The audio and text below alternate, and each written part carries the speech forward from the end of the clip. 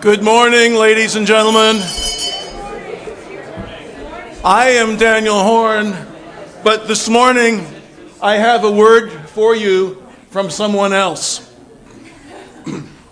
I, Dr. Martin Luther, wish all lovers of the unshackled art of music grace and peace from God the Father and from our Lord Jesus Christ. I truly desire that all Christians would love and regard as worthy the lovely gift of music, which is a precious, worthy, and costly treasure given to mankind by God. The riches of music are so excellent and so precious that words fail me whenever I attempt to discuss and describe them. In summa, next to the Word of God, the noble art of music is the greatest treasure in the world. It controls our thoughts, minds, hearts, and spirits. Our dear fathers and prophets did not desire without reason that music be always used in the churches. Hence we have so many songs and psalms. This precious gift has been given to man alone, that he might thereby remind himself that God has created man for the express purpose of praising and extolling God. However, when man's natural musical ability is whetted and polished to the extent that it becomes art, then do we note with great surprise the great and perfect wisdom of God in music, which is, after all, his product and his gift. We marvel when we hear music in which one voice sings a simple melody, while 3, 4, or 5 other voices play and trip lustily around the voice that sings the simple melody. And this all reminds us of a heavenly dance where all meet in a spirit of friendliness, caress, and embrace. A person who gives some thought to this and yet does not regard music as a marvelous creation of God must be a clodhopper indeed and does not deserve to be called a human being. He should be permitted to hear nothing but the braying of asses and the grunting of hogs. The word of Martin Luther. Now, we are talking about saints, and today we are going to be talking about the Saint Johann Sebastian Bach. Now, there is a tendency to treat saints and composers with perhaps a little bit more honor than they deserve. We put them both on plaster busts. There is, in fact, a novel by a German named Johannes Röber called Bach and the Heavenly Choir, in which a French pope named Gregory decides that he wants to canonize Bach. And at the end of the process, Gregory is challenged to answer the question of whether Bach had performed the miracles necessary for sainthood. He responds by picking up a violin and playing one of Bach's partitas for unaccompanied violin. Röber writes, "The Holy Father has made himself his own spokesman for his own candidate. It was as though at that moment theology had been defeated and the belief of the people had won the case on its own." Now, this is beautiful. It's lovely. It's what we often imagine when we think of Bach. But Bach would have absolutely despised this notion. He would have considered it anathema. And he would have rejected any talk that places him among the great geniuses of our culture. He, in fact, came from a long line of town pipers and musicians who served church, court, and even the coffee house. He viewed himself as a craftsman, a member of a guild. He said of himself, "Anyone can do what I do if they work as hard as I have." Now, I'm not altogether certain that this is verifiably true, but it is something that he genuinely believed. His life was deeply rooted in Lutheran tradition. Above his hometown of Eisenach loomed the Wartburg, the very castle in which Martin Luther had hid from the Holy Roman Empire and spent his time writing his groundbreaking translation of the Bible into German. Apart from a short period where he served the Calvinist Prince of Anhalt-Köthen as court composer, Bach spent most of his career in the musical service of the Lutheran Church, and most famously in the city of Leipzig. Here is the Thomaskirche, where Bach served for many years. What did it mean to serve the church as a musician in Bach's day? You know, we heard a lot in the last year about the 100th anniversary of the birth of Leonard Bernstein, and we heard about his glorious, glamorous, celebrity-studded career.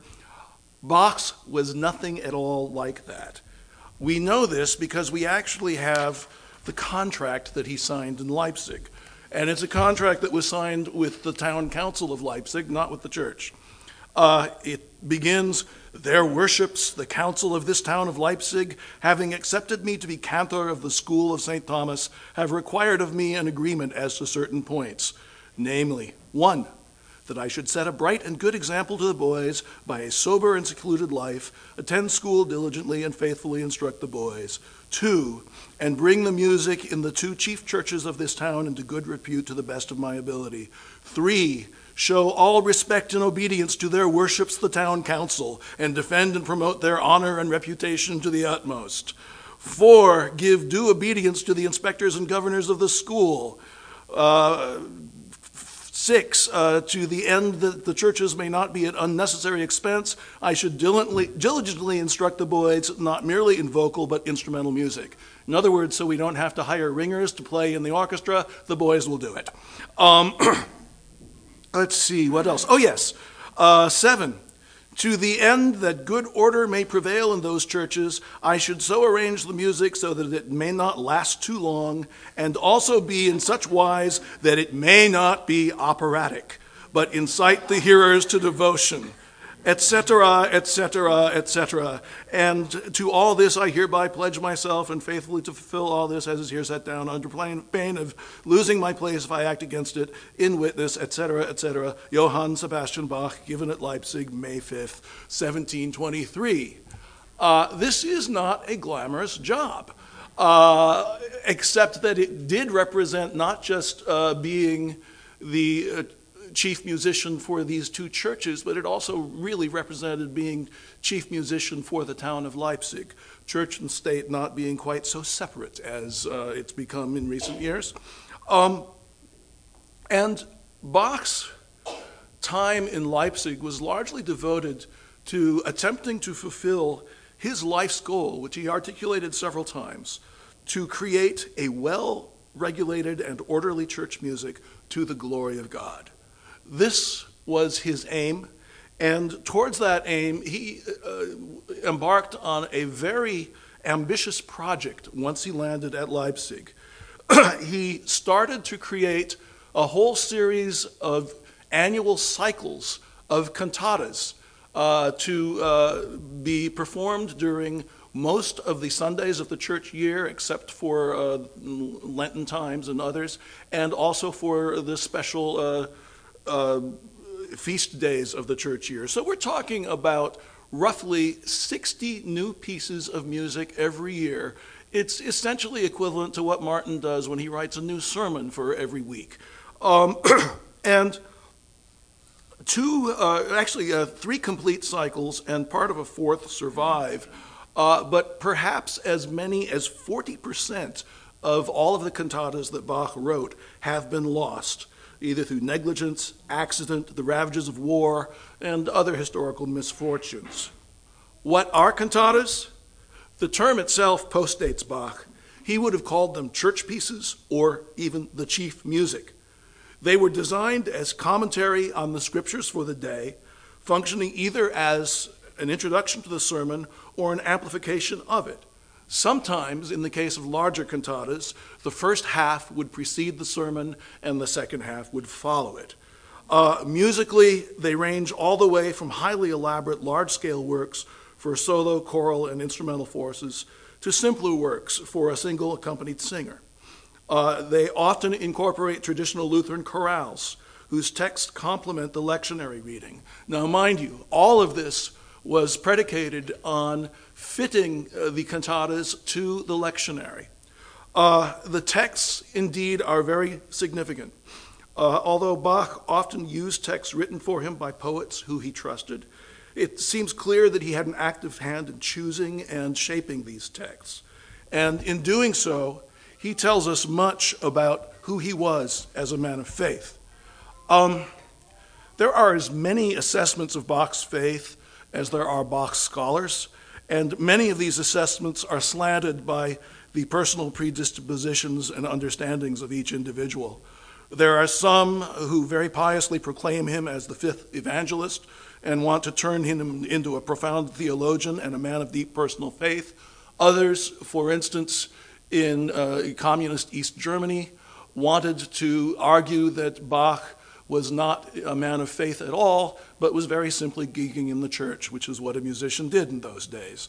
The truth of the matter is that he certainly was a man of faith. He was an Orthodox Lutheran with a rather extensive theological library in which a breadth of perspectives was represented. He owned a 3-volume study Bible, the so-called Kalof Bible, and his copy of it actually turned up in 1934 in, of all places, Frankenmuth, Michigan.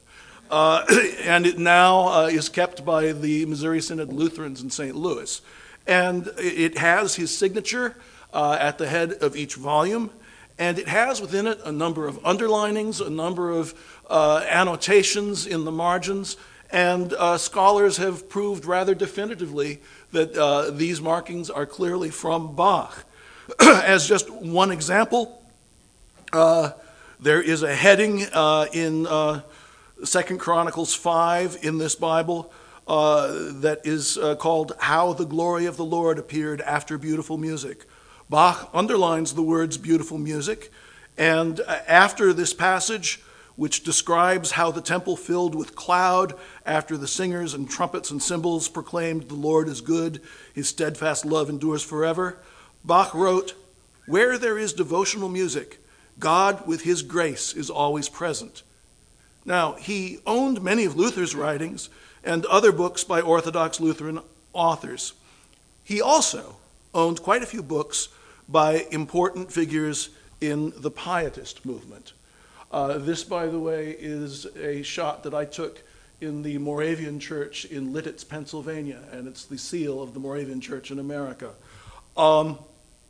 Pietism is a term with many definitions, and in Bach scholarship, it's often used as a pejorative term by people who don't understand the term, don't want to, and in a sense, the word is used very much in the same way that the word evangelical is used in the popular press today.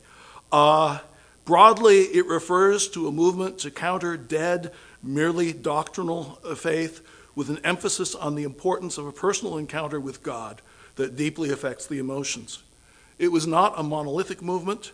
It sometimes moved people to shun worldly pleasures and culture and to avoid certain behaviors such as frivolous games, drinking, and tobacco smoking, the kind of attitude that we would find completely alien in this culture in Wheaton, Illinois, of course. At the same time, some with pietist leanings yearned for a deeper, more meaningful devotion to the Lord, but not necessarily by abandoning the culture around them. Pietism was both a movement that crossed confessional lines, as in the Moravians, who, by the way, my interest in them comes from the fact that I am descended on several parts of my family tree from the Moravians who founded Bethlehem and Nazareth, Pennsylvania. But Pietism was also a movement within Lutheranism itself, and it was a subject of debate within Lutheranism. There were those Orthodox Lutherans who absolutely denied the validity of Pietism as a movement, and Bach, in fact, was forced to sign a statement saying that he indeed denied that Pietism was at all acceptable. But nonetheless, we find some interesting things. As we look at the texts that Bach set to music in his cantatas, they are often rich in the highly personal language that is characteristic of the Pietists. So one might say that he was very sympathetic to what they were doing. However, when I talk about the old Wheaton Pledge style Pietists, Bach doesn't fit particularly well into that paradigm. There is a poem among his papers which may have been written by him called Edifying Thoughts of a Tobacco Smoker, which ends with the lines, And so, puffing contentedly on land, on sea, at home, abroad, I smoke my pipe and worship God. And he certainly would have lined up with a certain prominent political figure of the last year and would have said, I like beer. In these two respects, he perhaps resembles more somebody like C.S. Lewis than somebody who follows a more restrictive version of pietist teaching and practice. Throughout his career as a church musician, he struggled mightily with those who would oppose what they viewed as the extravagances of high art in the life of the church. And he eventually found himself caught between the more conservative form of pietism and the increasingly intellectual and revisionist form of Lutheranism that was emerging as a result of 18th century Enlightenment thinking. And, you know, as I wrote these words and as I thought about them, I found myself thinking that, in a funny sort of way, Bach's relationship to the theologies of pietism and the Enlightenment bears a certain resemblance to the position that we find ourselves staking out here at All Souls. We certainly want to encourage a deep heart devotion to the Lord that goes beyond formalist theological study and cold, dead orthodoxy. And we certainly oppose reductionist theological liberalism. And yet, by Bach, if you just look around you, you know that we insist that art and liturgy do not have to be eradicated as harmful to spiritual health, and instead can nurture spiritual growth. So if we find ourselves caught between several different poles, we can kind of recognize there the kind of experience that Bach faced throughout his career. Now, it would probably be a good idea to take a look at one of Bach's cantatas, and it would probably be a good idea for me to take a look at my watch. Oh, good, we're doing well. If you had attended a Lutheran church following the lectionary of Bach's day last week, you would have found that the scripture, the gospel verse, was about the 12-year-old Jesus going up with his parents to Jerusalem and visiting the temple, and then the parents leaving to go back home, discovering that Jesus is not among them, finding that he is lost, panicking and going back to the temple, and finding that Jesus is there, disputing with the elders and Pharisees and scribes, and he turns to his parents and says, "Did you not know that I would be here about my Father's business?" And so this is the text for that particular day. By the way, I didn't choose the cantata for this week because for some strange reason, the cantatas that have to do with the wedding at Cana are very dark and very obscure, and they talk more about Jesus not having his time come quite yet. So I thought this was a more colorful and more interesting and perhaps easier cantata to see into as we look at it together. I've chosen cantata number 154, which is called Mein liebster Jesus ist verloren. My beloved Jesus is lost. And what Bach and his librettist, who is unknown to us in this particular case, do is they essentially turn the text of the gospel inside out, and they personalize it in a manner that is really very pietistic in flavor. We do not have Mary and Joseph worrying about the whereabouts of their boy, but instead we have the human soul, you, me, all of us, somehow having lost Jesus. We begin, in this case, with an anguished tenor aria whose rhythms suggest an almost operatic sort of tragedy. Despite himself, sometimes his music was operatic, and whose harmonies seem to lose themselves along the way. The tenor sings, perhaps representing Joseph, who knows, but most assuredly representing all of us. My beloved Jesus is lost, bringing despair to my soul. No fortune could touch me more deeply than to lose Jesus. The melody line here is angular. It's subject to occasional stops and hesitations, as if the music itself is truly lost. Here's a bit of it.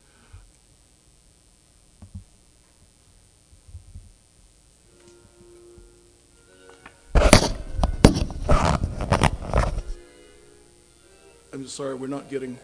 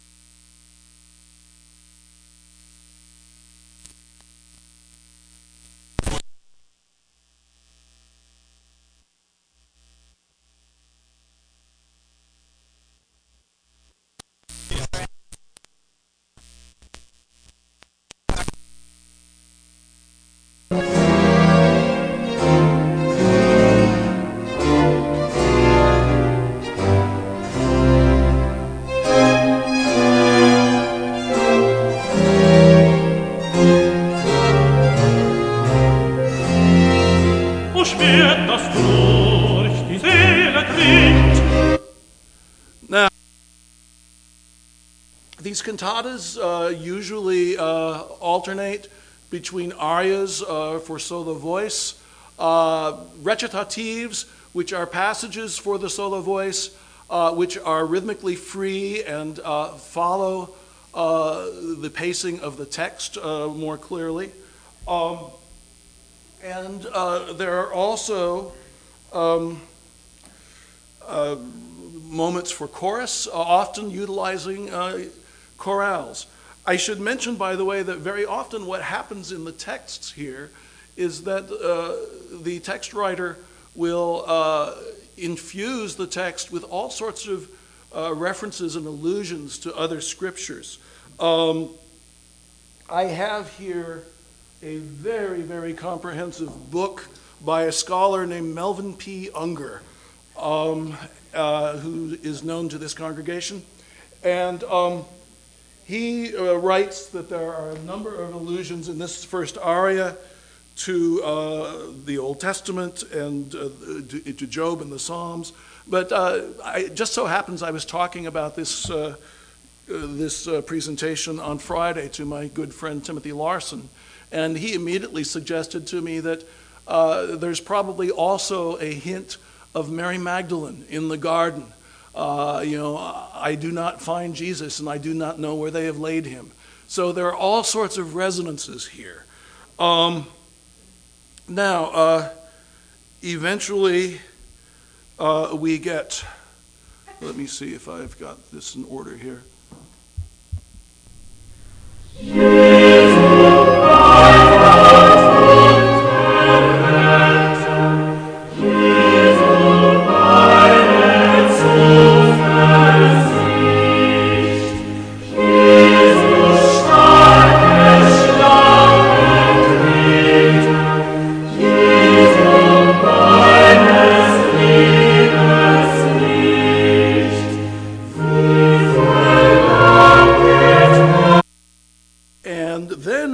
To an aria for alto voice, which pleads for Jesus to appear and not to allow our sins to hide us from him. It's a remarkably gentle aria in some ways, and it has kind of a rocking lilt that, as I listen to it, reminds me just a little bit of a cradle song, and perhaps this is Mary asking Jesus to return. I can't prove it, but it's worth considering as a possibility.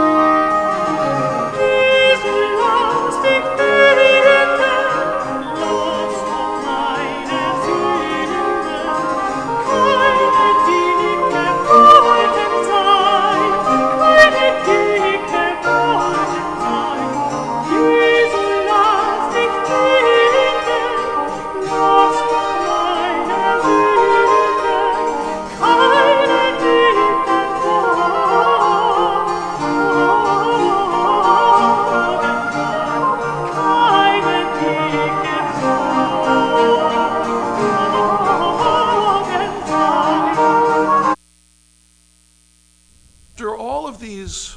Oh, stop it. Okay.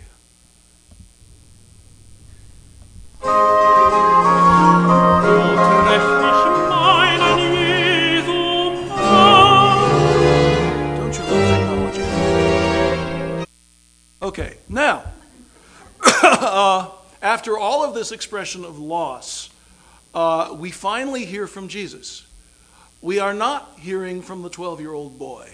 We're hearing from a baritone, a grown man singing with authority that wherever the Father is, I will be working.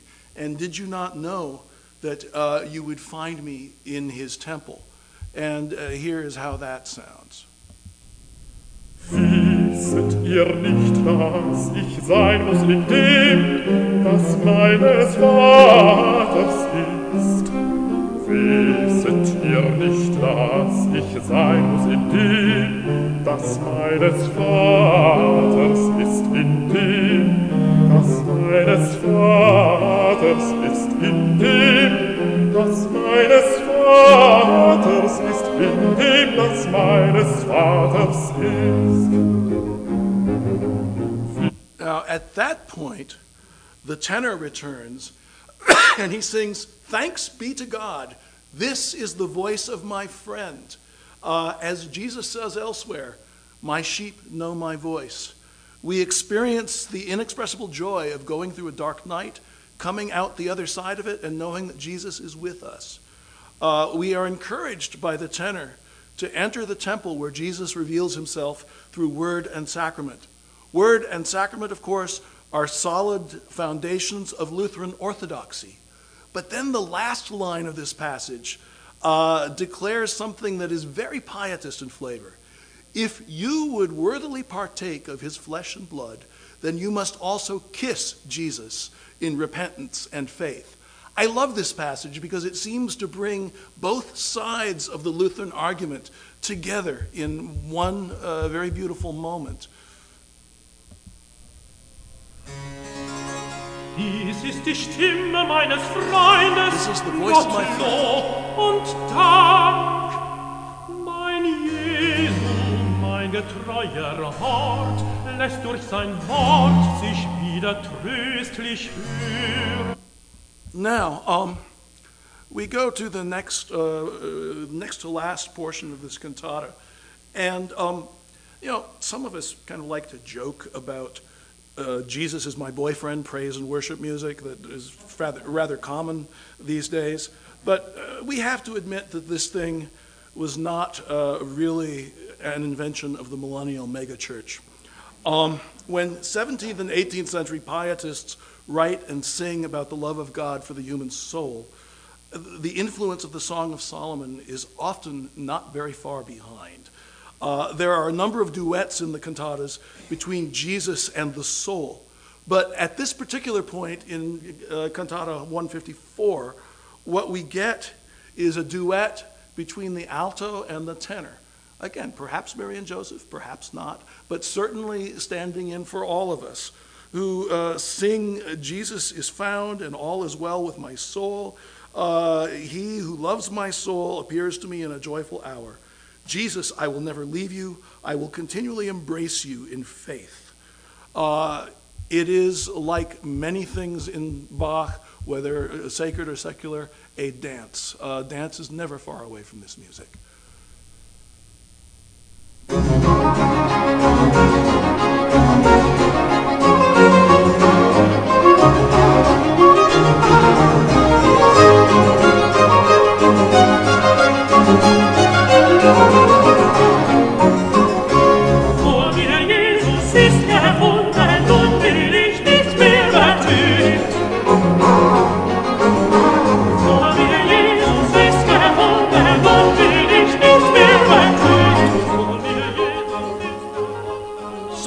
As we move through this cantata to a final chorale verse that the congregation can also join into, we essentially get an experience of the gospel text which isn't far removed from the concept of Lectio Divina. We have been brought into the scene of the gospel reading, and we are made to make it mean something to us personally. And this is the way many of these cantatas work. These pieces are fabulous. The more I listen to them, the more I think, we should be listening to cantatas virtually every week just to feed on what they have for us. Now, the magnitude of Bach's project and the complexity of the music he wrote required highly trained forces of a sort that, frankly, weren't always at his disposal. The students, as I've said, served as choristers and instrumentalists. Other musicians were drawn in from college students and townspeople.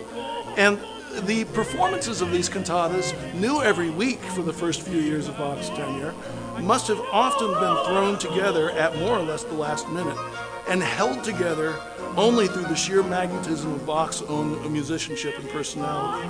A contemporary observer writes the following. By the way, here is a manuscript page of one of the cantatas.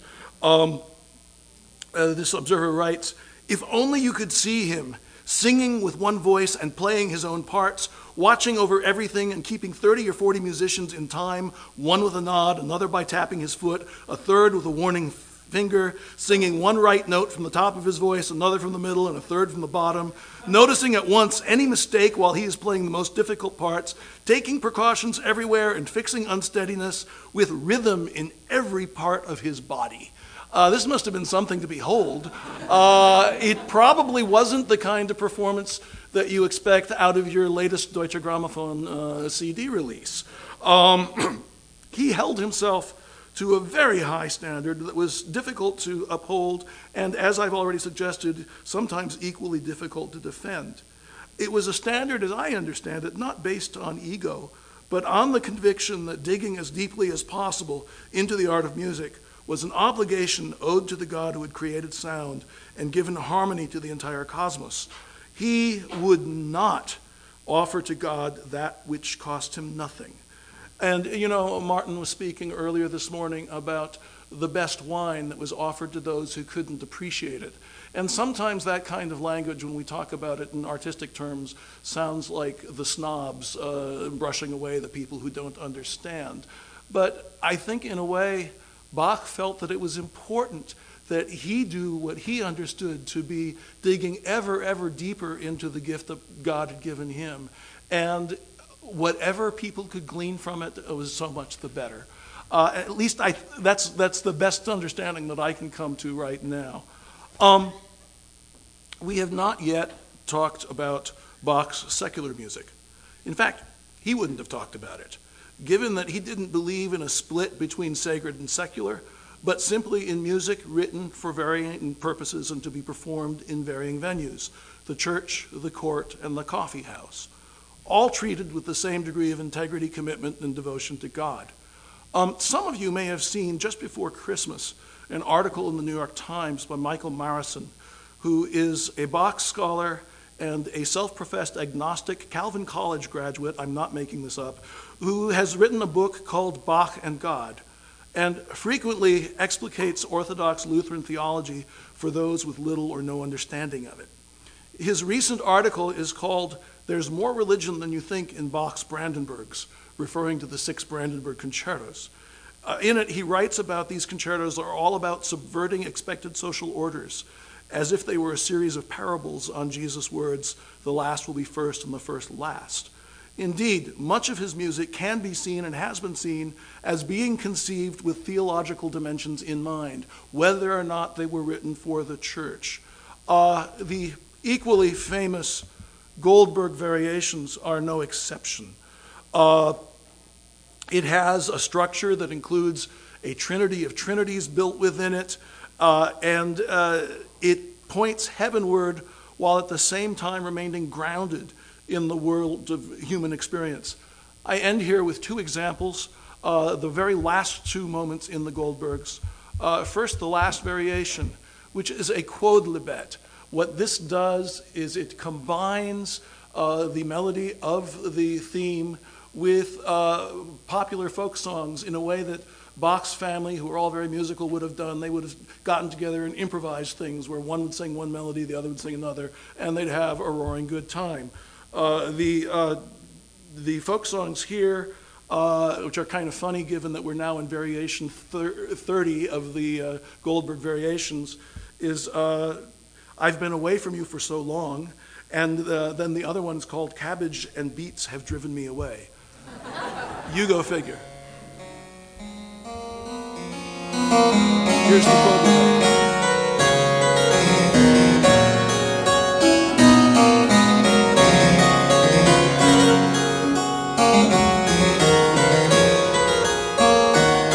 There's humor here. There's earthiness. It's grounded in everyday life, as inspiring and as complex a structure as it is. Then, finally, after the Quodlibet, he returns to the opening theme, which takes us to another world entirely. So